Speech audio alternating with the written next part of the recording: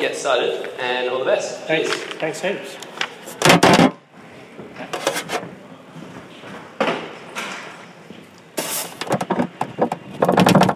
You recording this, Jan? It's on record. Well, it's good to be with you. Great to be at the tavern and here at UWA. I didn't go to UWA. I went to Curtin, but my twin brother. I have an identical twin brother. If you want, people say, how can you tell what your non-Christian version of you would look like?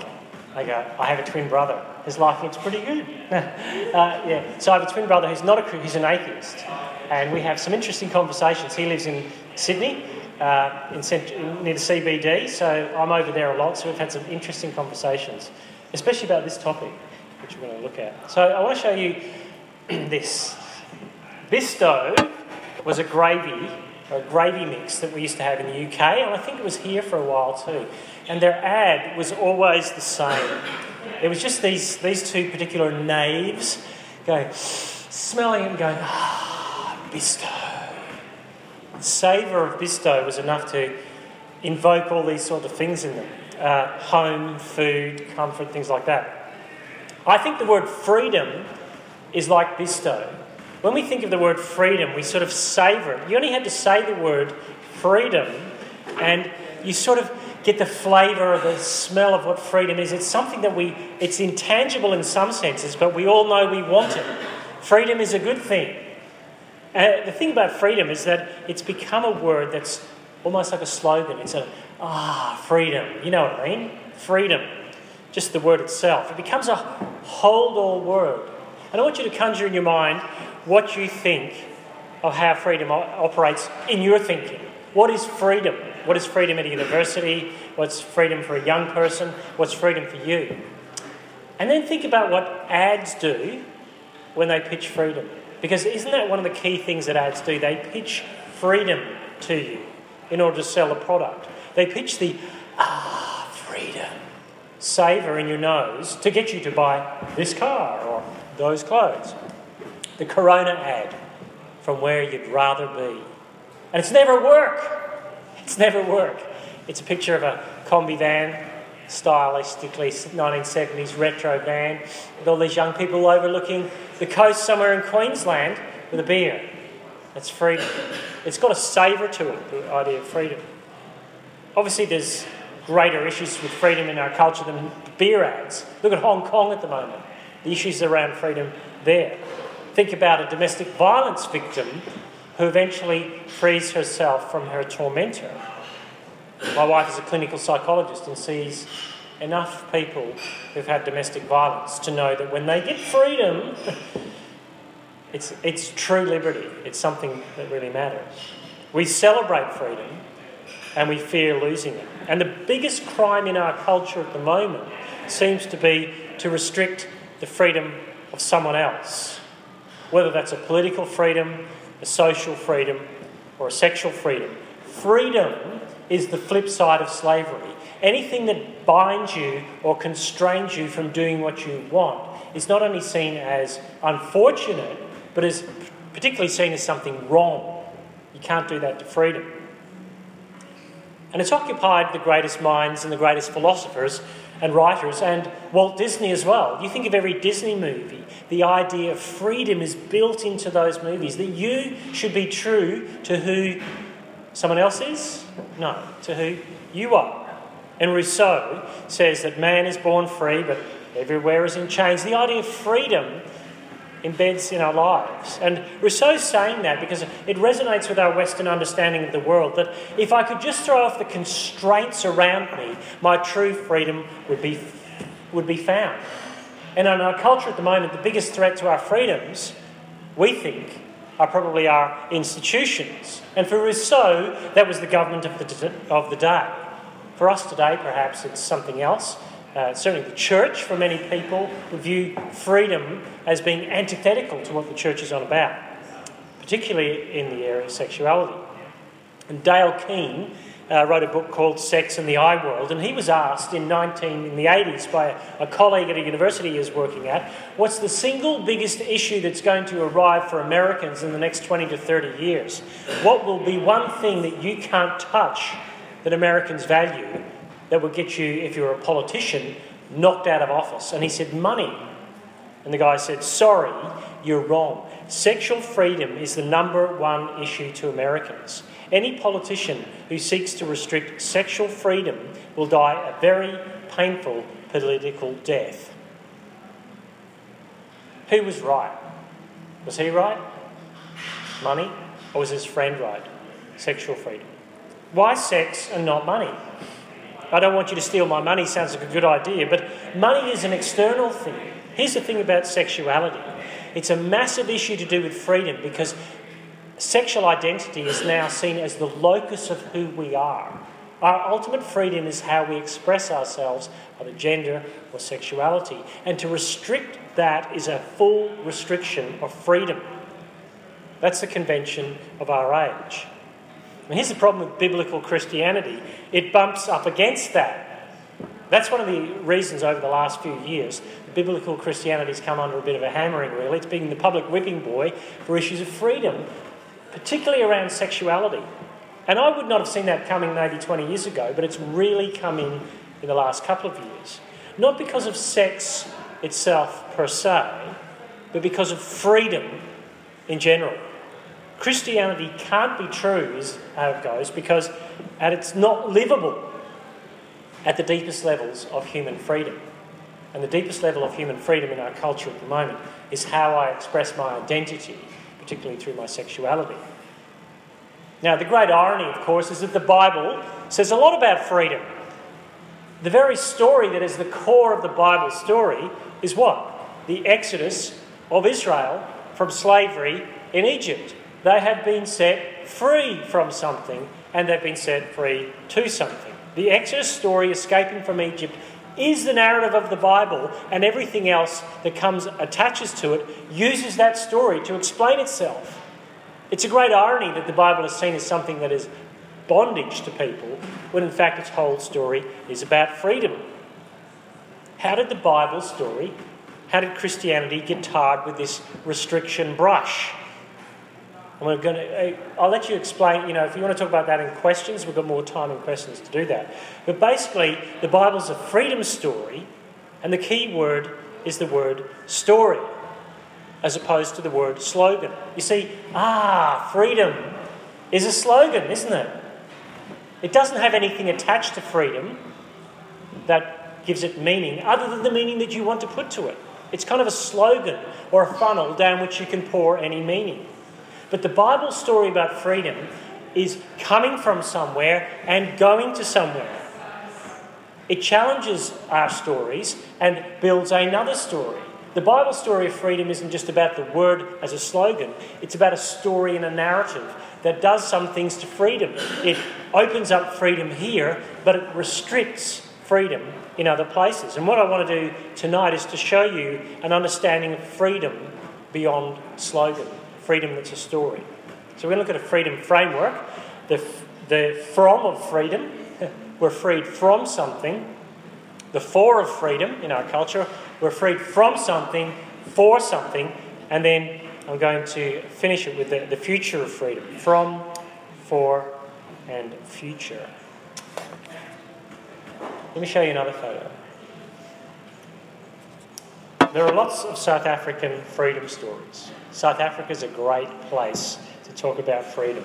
Steve Biko was an anti-apartheid activist, and there's a movie about him called Cry Freedom. He was murdered, or he was at least found dead, in a police cell in South Africa, and a pro-apartheid journalist took up the story and changed his view on the whole South African situation. Cry Freedom. Nelson Mandela's story, Long Walk to Freedom. This is a man who was in prison for 27 years for the sake of the anti-apartheid cause. And his book is called Long Walk to Freedom. This is a less celebrated South African. His name is Alan Jacobs. Next to him is a woman called Anita Jacobs. They are my parents-in-law, Alan and Anita Jacobs. They are mixed race South Africans, coloured people as they were called. But one day in 1985, after moving to Australia in 1983, Alan Jacobs drove to the Swan River with a bag, a brick and 4 passports. And he put the brick in the bag, and he put the passports in the bag, and he did that and threw it into the middle of the Swan River. He had just been given Australian citizenship and with it an Australian passport. And he put those South African passports, which had kept him down at his level in every job he'd done, everything he wanted to do to thrive as an equal citizen, not even allowed to vote, and he threw them in the Swan River. He had been freed from something. He'd been freed from a way of living that saw him as a second-class citizen. Now, the apartheid regime was smart because it divided people into strata. And as long as your strata was just above someone else's strata, you should be pretty happy. But not Alan Jacobs. He still can't cope with South Africa winning a cricket match. Let's put it that way. Never voting, never rising above your certain level. You can imagine when he came to Australia and he walked down the streets of Perth before he ever got the rest of the family here, and he applied for jobs and he got given a fantastic job in week 1. He went, freedom, freedom. He could smell it in Australia. And he'd been involved in helping black townships in South Africa and all these things, but he thought, no, I want freedom. So he came to Australia. See, freedom from something is also called, another term, a negative liberty. It's from something. It's not to something at this point. It's called a negative liberty. And it drives our imagination both socially and culturally. So many of our movies, so many of our books are about freedom from something, and it's often from a restrictive past. It's the road trip where you find yourself who you truly are. It's the emancipation story where you break free from a restrictive family. It's The Handmaid's Tale, Gilead. How do you break free from that? And our cultural story is this. Your purpose in life is to free yourself from the constraints of others, whether those others be individuals, families, or institutions. Anything that restricts you being the most authentic you that you can be is, by definition, slavery, and therefore wrong. You may not even believe that, but you're going to experience a pile-on if you say otherwise. That is the thought that our culture holds quite strongly. And that's one of the, I would say, as it's called, a defeater belief against Christianity. How can Christianity, which says there is a certain way to live, be anything but restrictive, therefore against freedom, therefore wrong? And Tim Keller says this: freedom has come to be defined as the absence of any limitations or constraints on us. By this definition, the fewer boundaries we have on our choices and actions, the freer we feel ourselves to be.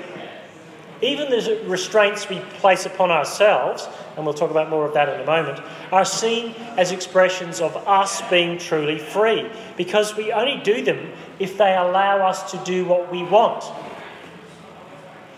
And you are at the cusp of a world in which you will be given so many choices that you will be able to decide to do what you want. That sums up our society's, or Western society at least, idea of freedom.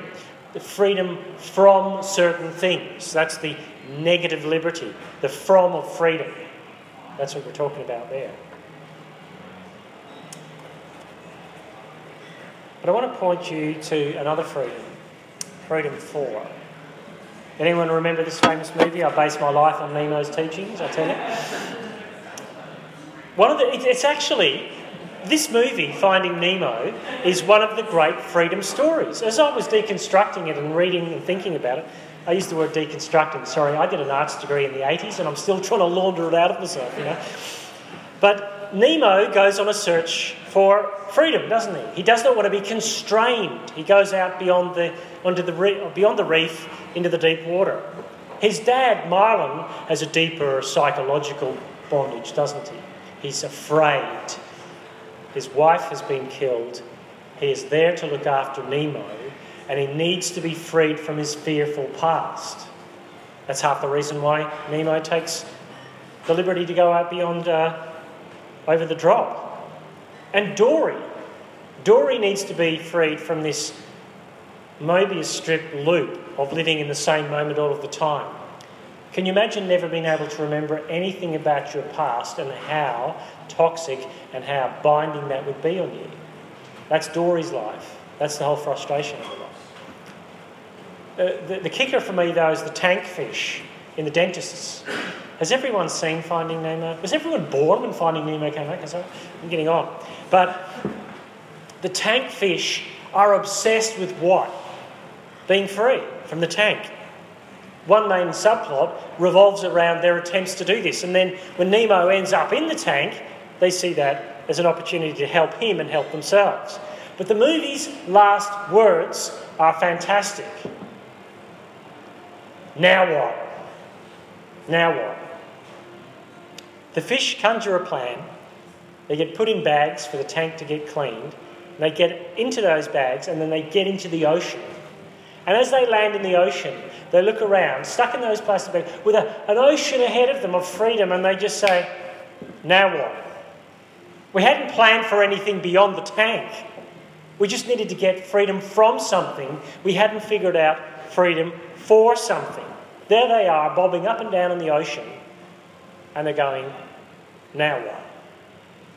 Negative liberty, freedom from, needs to be countered by positive liberty, freedom for, or you will become a tumbleweed the rest of your life, rolling around looking for something.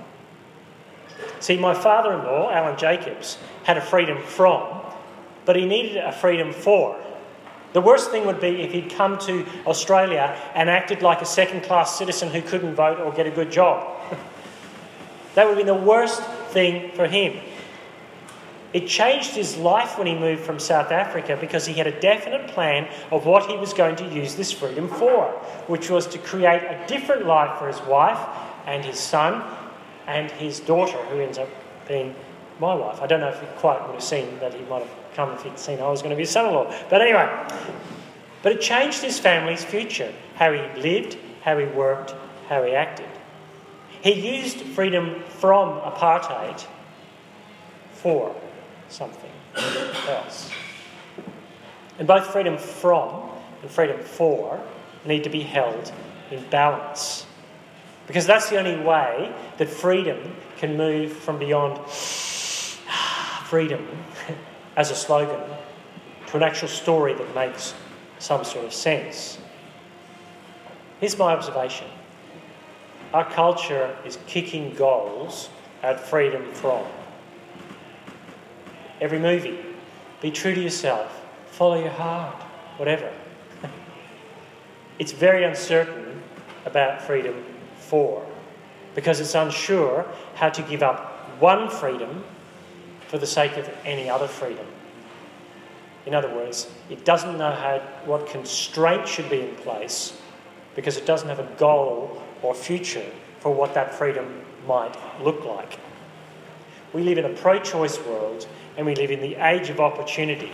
But choice becomes an end in itself. I'm free to choose. What are you free to choose? I don't know, but the fact that I'm free to choose is the thing. That's not working in our culture. You go to your Year 12 graduation and they say, you can be anything, anywhere. And our psychology offices are full of people, young people, especially young people, anxious and depressed, saying, I just want to be someone, somewhere. That is true. One of the largest cohorts of people that my wife sees are post-Year 12 students, about a year and a half into university, going, I'm not so sure. You are free to be anything you want, anywhere you want to be it. And anxiety and depression are key problems for anyone under the age of 30. Couldn't I just be something, somewhere?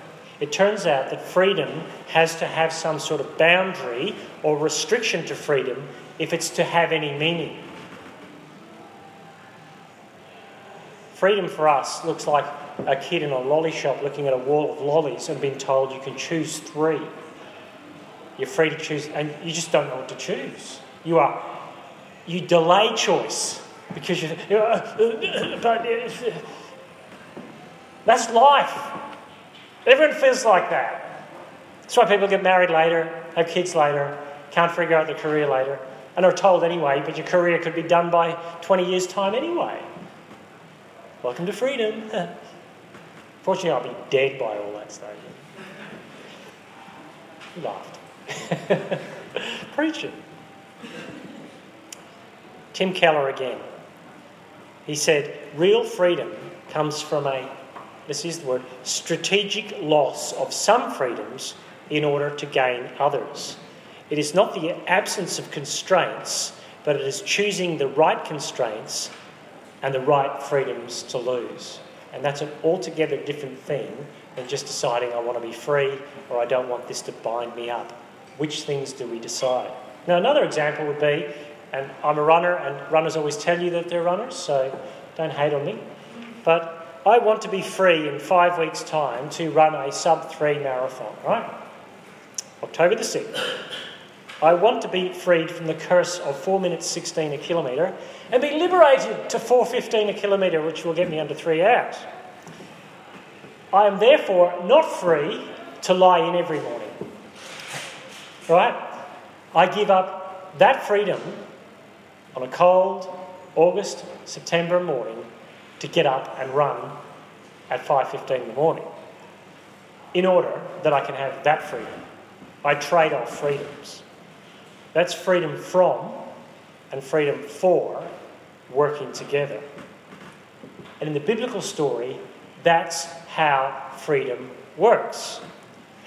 Israel is freed from slavery, not so they can sit around watching reruns of MacGyver. They're saved from slavery so that they can serve freely the God who saved them. So that they could serve a God who told them you can have a Sabbath rather than a Pharaoh who told them they had to make bricks 7 days a week. It's constant in the Bible, because it's a constant in life, that you can't have freedom from without a freedom for. Not for very long anyway, because things will eventually break down. And the story of the Bible is that Israel does that. It takes the freedom from and forgets what they are freed for, and life goes pear-shaped. Things fall in of themselves. Injustice, social disharmony, rampant murder, people who have nothing being mistreated by those who have too much. See, that's what we've got to. What do we do with the freedom we've got? The now what question. Now let me show you another picture, because I think if you're listening to this, you're saying, yeah, but I know what I want out of life. I know what freedom should look like. I've got an idea of how it's meant to map out, and the Bible message probably doesn't give it to me. Let me show you this picture. Because there's a slavery in us that we can't even see. There's a slavery we can't see in ourselves. Now, anyone recognise anyone in that picture? James Corden? Yeah? The other guy is a guy called Lionel Suchard, who's originally Israeli, but he's a mentalist. And I watched a few of the videos where 150 of the people in the studio audience all sit down and are told at the end of a session to draw anything they want on a piece of paper and keep it to themselves. Just after James Corden has also been told to do the same thing. They are free and independent to draw anything they want on that piece of paper, and there are 150 of them from all sorts of walks of life, ages, abilities, gender, whatever you call it. Every one of them drew a star. 150 of them drew the same thing, as did James Corden. Through the art of suggestion at a deeply subliminal level, which he explains afterwards, everyone did what Leor Suchard said that they would do. And he suggested it to them without them even thinking about it. To prove it wasn't a fluke, there's 3 years of him being on the show with different audiences and different times and different occasions. And that's what he does to them. He's a mentalist. And they go mental, to be honest, when they all look at, why did I draw that? I had freedom to draw anything. And we all drew the same thing. You can Google them later. At this point, you might be saying, well, that's everyone else. I carefully curate my life, and any hint of restrictions on my freedom, bang, I know where I'm headed, and I'm not going to let my individual freedom go. To which I would reply, of course you're going to say that. You're an obedient, well-trained cultural hamster, because that's what you're told to say by the culture. The culture pushes us in that direction to say that I alone know the freedom that I need. But there's a slavery we can't even see in ourselves. And part of that's from our experiences of life that have infected us internally, the things that we deal with that we can't break free from. And some of those things are external. Tim Keller also tells a story about going up to ask someone to come to church at a door knocking someone's house. And the guy at the door was so angry with him. He said, no, my kids will never go to church. My dad was a rampant religious bigot and I'm going to keep them from that. And Tim Keller said this before he ran away with giving a punch in the nose. It's amazing how your father still dominates your life. You think you are breaking free from him, but every decision you make is dominated by what he thought. Internally, we're not as free as we think we are. And we swim in a culture. The story of the goldfish swimming in the bowl. And Grandpa Goldfish comes past and says, hey boys, how's the water? And they go, water? What's water? You can't see the water that you're swimming in culturally. You see, I suspect that we're playing the story of the Western culture to a T. It tells us, you want autonomy, we want autonomy. You're all individuals, we're all individuals, you know. Well, I'm not. Who said that, you know? There's an idea of liberty being the authentic you that has been curated to you, that you've been drinking from youth. Do you think you came up with your idea of freedom all by yourself? There's a slavery we can't see in ourselves. And we would only have to end up in the equivalent of, say, someone like Mozambique, or even Mozambique. I've got a friend I Skype every 2 weeks in Mozambique. Life is very different in Mozambique. Freedom looks very different. The idea of personal autonomy where no one has any say on what I do with my life is abhorrent in a communal culture like Mozambique. You see, we are bound up to doing exactly what the culture has told us we should do. Can you honestly tell me that you make free choices? And I know there's a whole philosophical thing about determinism there, but isn't it a case that we're more like the tank fish bobbing around in the ocean in plastic bags? Not saying that we're robots or that there's no such thing as autonomy. I'm saying let's at least be a little bit humble and say that we're making choices that aren't particularly always free, but they are shaped and curated by the things that are enslaving us, whether those are internal or external. Not fully, but let's not just say that we're completely free. We do make choices and we're responsible for them. That's why we have courts. That's why there's the law. But there's a slavery in ourselves still that I don't think we can see. Now, Jesus makes that point in John's Gospel, one of the narratives of Jesus' life. To those in his day, religious people who said they were free, they prided themselves on their autonomy. Now, Rome was the occupying nation over Jerusalem, where these religious leaders were. But these religious leaders were still sure of their freedom.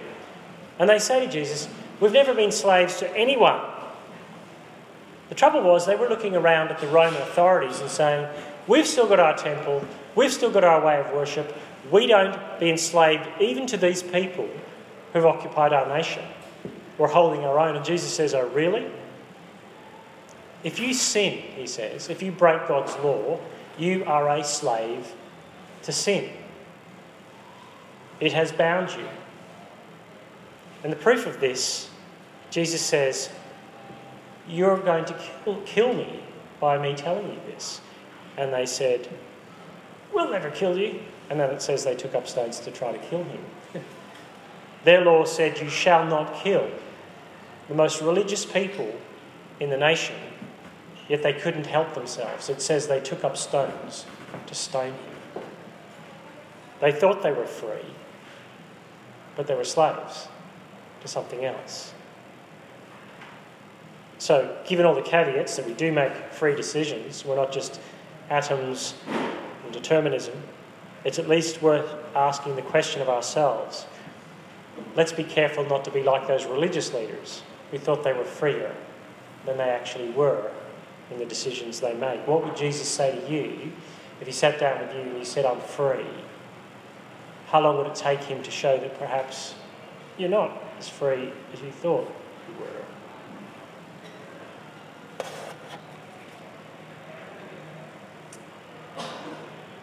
Last picture.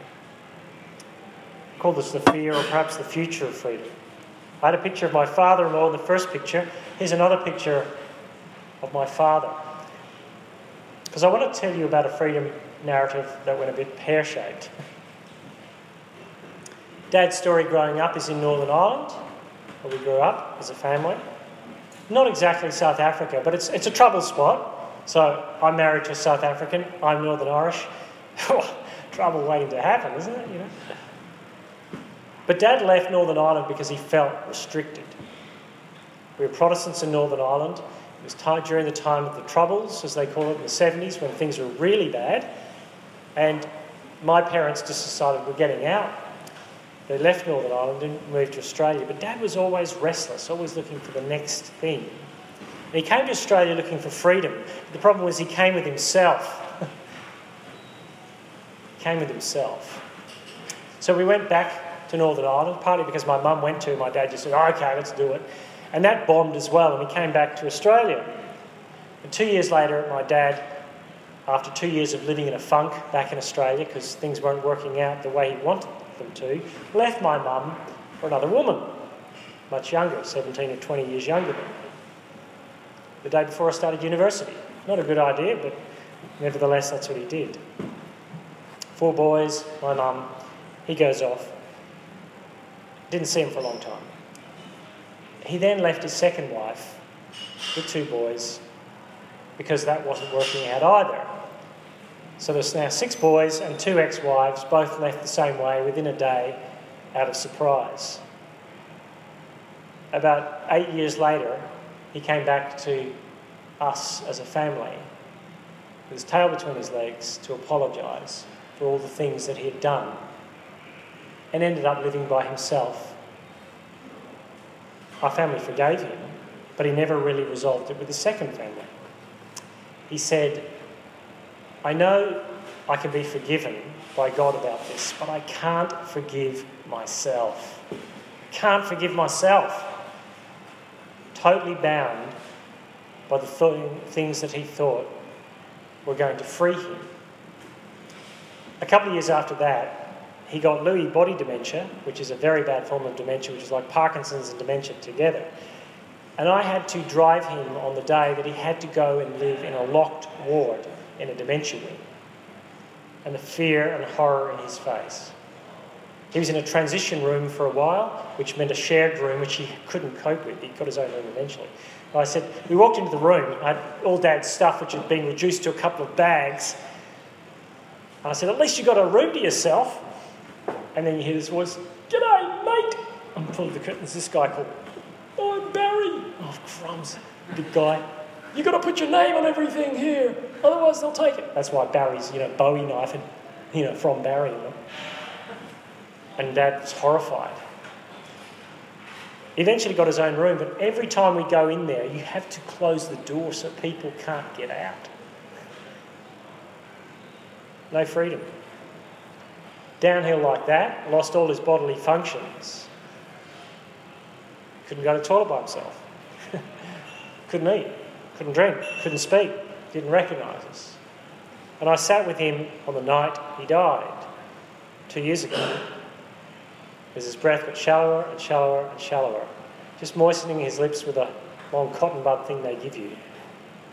And I missed his death because we had to move house that day. But I came in the next morning to that place, and sure enough, he was dead, lying on the bed. And you go, wow, I've seen the difference between him dying and now him dead. And I conducted his funeral a week later, and we lowered that coffin into the ground. Whatever Dad's search for freedom meant, it ended. And his freedoms narrowed and narrowed and narrowed and narrowed and narrowed to the point where there is no freedom as you put that box in the ground and you throw the soil on top of it. I don't care how free people think they can be in this culture.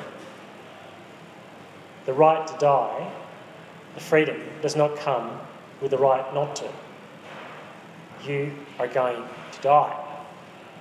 And all the freedoms won in this life will end. They may end like that in a car crash, or they may end in bits and pieces like my father's, but they will end because death is the ultimate restriction on freedom. And so much of our frantic search for freedom is based on our subterranean conviction that one day every freedom we've ever enjoyed will be taken away by death. That's why blokes in their 50s run off and leave their spouses and get a sports car and a new wife, because death is coming and I haven't done enough free stuff. The best art and literature is not about freedom, it's about coming to terms with death. Your death. Our deaths. If someone could be freed from death, that would be a game changer. In the resurrection of Jesus, Christianity says we have a game changer. Our slavery in the Bible isn't simply to death, as if we are free until that last moment. The Bible doesn't say that. It's a slavery to the fear of death. To the fear of death. The biggest thing to dull our fear of death seems to be white goods or travel or experiences or whatever it is. We will do anything to anaesthetise ourselves to not death, but the fear of death, because it's coming to get us, and all our pretensions about freedom are exposed by death. The Christian message of Jesus, who gave up his freedom to never die, who gave himself over to death for our sakes, is a freedom from the fear of death to a freedom for the joy of life.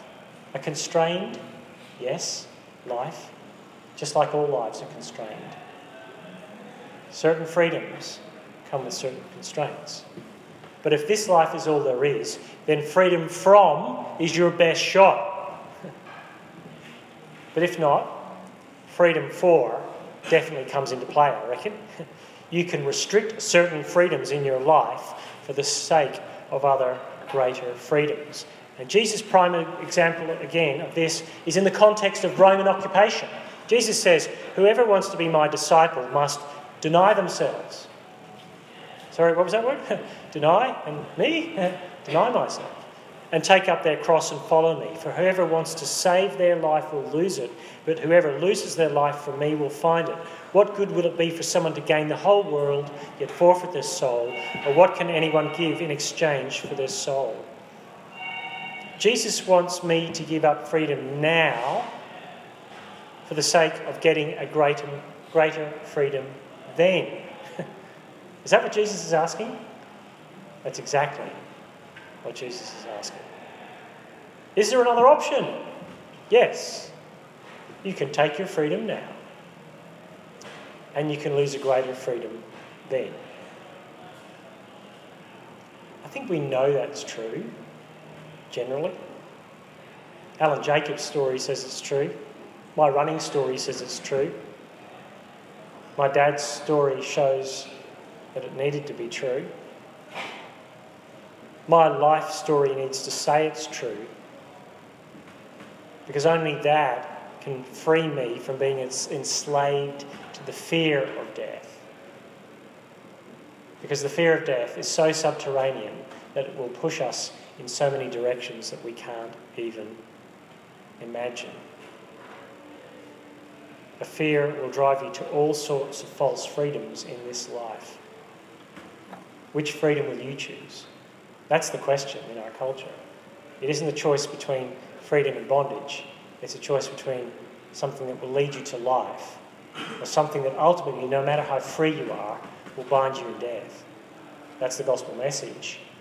That's the message Jesus says. I know it's not popular in the culture, but if it's true, it's worth thinking about.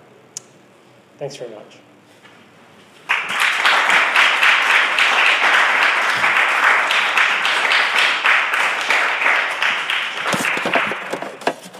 That was nice and cheery, all about death on a Wednesday night at the tab. Very nice. Thanks for talking, Steve. If you want to have a chat, we're going to have a time for Q&A now, but turn to your mate next to you and chat for about a minute. Is there anything you found intriguing or interesting? And then, you can fire some questions away about a minute or so. Cool. Thanks, mate. Yeah. Is there any questions? Can I ask a question? Yeah. Extra you wanted to say? I do think that part of the issue of Christianity, can Christianity restrict freedom in a bad way? Is that in one sense? Yeah. Can Christianity get it wrong? Okay. Yep. I would say that might be a question because I don't know who's Christian or not Christian. Mm-hmm. Yeah, no, there's probably not heaps. I can see it. There's people yeah. But I mean, people don't want to ask questions. Yeah, no, that's cool. Yeah, sorry, it could have been done. That's all right. No stress. I thought it was really interesting. Great talk. Very thought-provoking for sure. If you haven't thought about that sort of thing before. No. And I think it's. And why would you? 20. No, I mean, hardly anyone thinks about that sort of stuff at this age. So no. It's good, sort of. Yeah. But it happens, even to people of this age. No, it's true. Yeah, it's not only 7-year-olds though. No. Yeah. All right. Do you want to? Yeah. Whatever you want. All right. I hope you came up with some good questions. If you do have any, fire away. Does anyone have any questions they want to ask of Steve?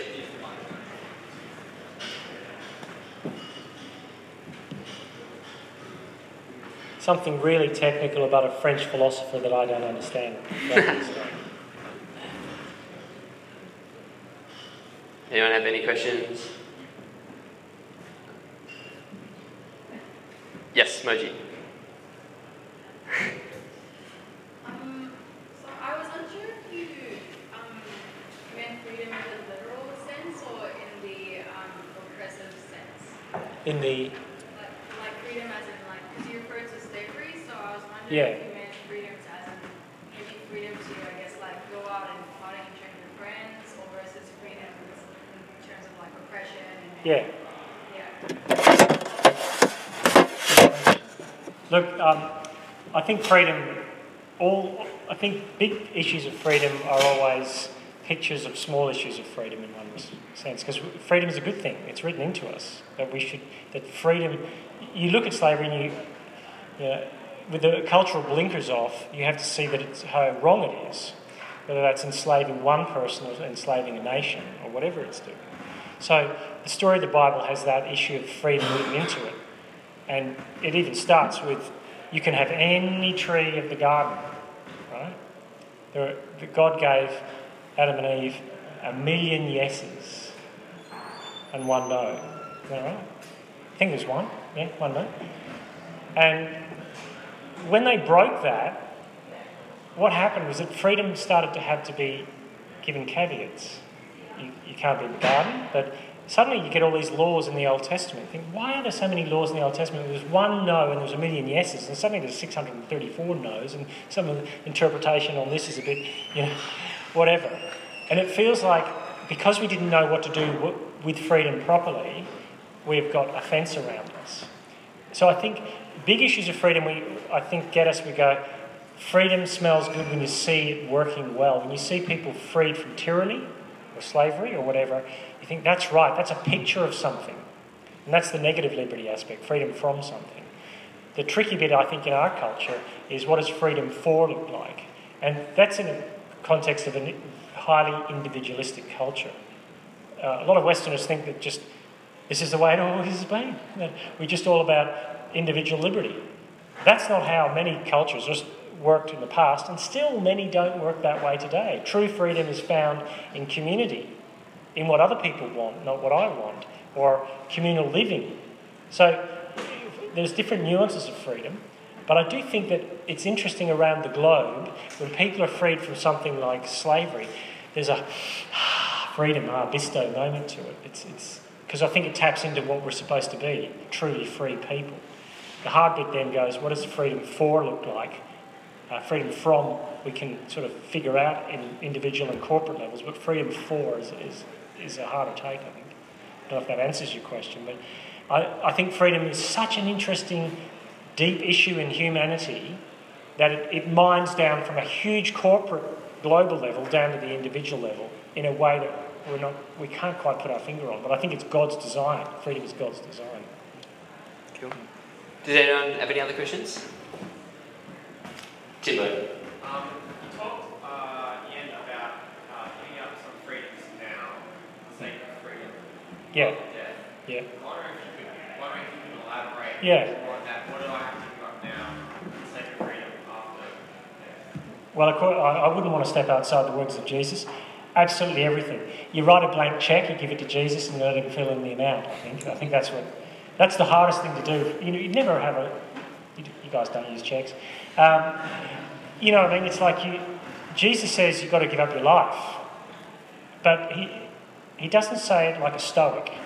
And I've been watching The Good Place, binge watching it. Anyone watch The Good Place? Yeah, love it. I couldn't care for it until I started watching the first episode. Now I'm like the expert on it, you know. But what's interesting about that is how bound one of the guys is, the hero guy who's on the wall, who was the guy who got closest to understanding heaven.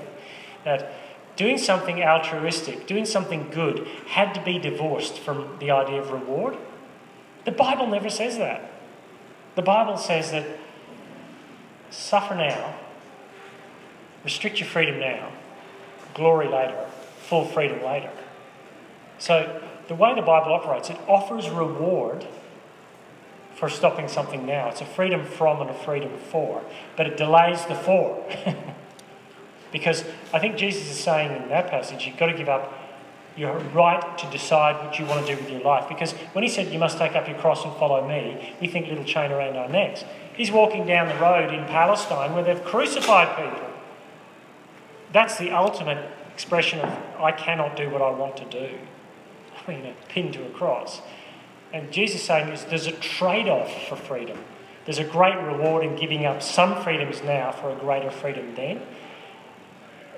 For each of us, that's going to look different because each of us have a little idol of freedom locked away. And you know what it is for you. That cannot be touched. You cannot touch that, God. That is my freedom. And Jesus says, well, really? I could give you a greater freedom, but if you want to cling to that, it's heavy enough to drown you.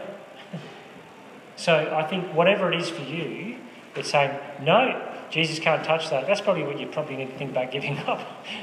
Because that's the thing that's going to drown you. That's the thing that's going to put you into slavery. Cool. Yeah.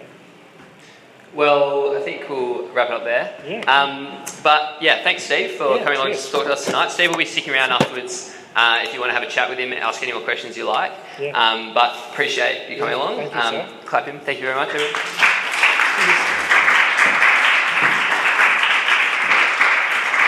It's been great to think with you all tonight on this really important topic of freedom and what it means for us.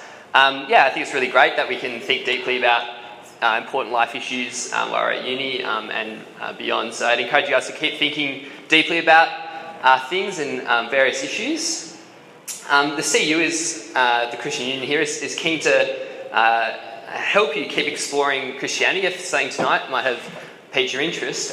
We've got this program called Christianity Explored that runs is it 6 weeks? 6 weeks starting next week. They're about 45-minute sessions. There's a small group of people, sort of open environment that welcomes people from all different backgrounds and perspectives. and we sort of run through Mark's gospel and just see what Jesus, who Jesus is and what he has to say. And so if you're keen, if you're interested in exploring more about Christianity, that's awesome. You can speak to your friends that brought you along tonight, or Jan, he's over in the corner, so yep, hand up nice and tall, Jan. There he is. He also said he'd shout everyone a drink tonight, which is really kind of you, mate. So go see him for a free beer afterwards as well, pint as well, so get around that. Yes, so that brings us to the end of the talk part of the night, but we're going to have some live music now, so feel free to stick around. Michael's going to jump up now briefly. Feel free to stick around, have a drink, have some more food, and enjoy Michael's music, if you can. So yeah, jump up, Michael, just quickly. Hey mate, how you going? Yeah. Good to see you. Cheers, man. Good. Is it on? No. Yeah, cool. Just quickly, just so we know the man behind the music. I trust you've been playing music for a while. How did you start playing music? I learnt in high school, and then I crashed my car and had to pay the bills, and was kind of really a bit of a smart ass to my parents, and was like, I'll just gig, and then I kind of had to. Yep. And do you make enough money from gigs to? Yeah. Yeah, good. Yeah. Okay, that's good. So afterwards, your music will be great set coming up. What can we do if we want to hear? No worries. I've heard you before. It's pretty good. What can we do if we want to hear more of your music? Yeah, cool. I'm on a bunch of social media stuff, so facebook.com/MichaelDayMusic, soundcloud.com/MichaelDayMusic, and just to shake it up, instagram.com/MikeDayMusic, because Michael Day Music is a jazz guitarist in the States. Yeah. Very nice. Jerk. Very cool. Well, all the best, mate. And so stick around. And Mark will take over now. Thanks, guys. Cheers.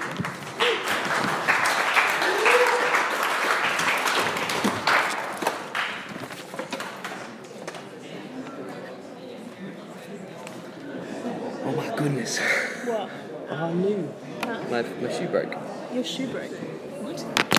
Oh no, your shoe broke. I got this fixed as well. Check this out. So I got a shoemaker about 6 months ago to fix my shoe. You can see the other side is Oh yeah. that's the original side. You wouldn't think that'd be hard. Oh right, no maybe. And so I took it to a bootmaker or whatever and fixed it, and it's just come undone. Like, how hard is it? Punches over here. 6 hours in the library. No worries.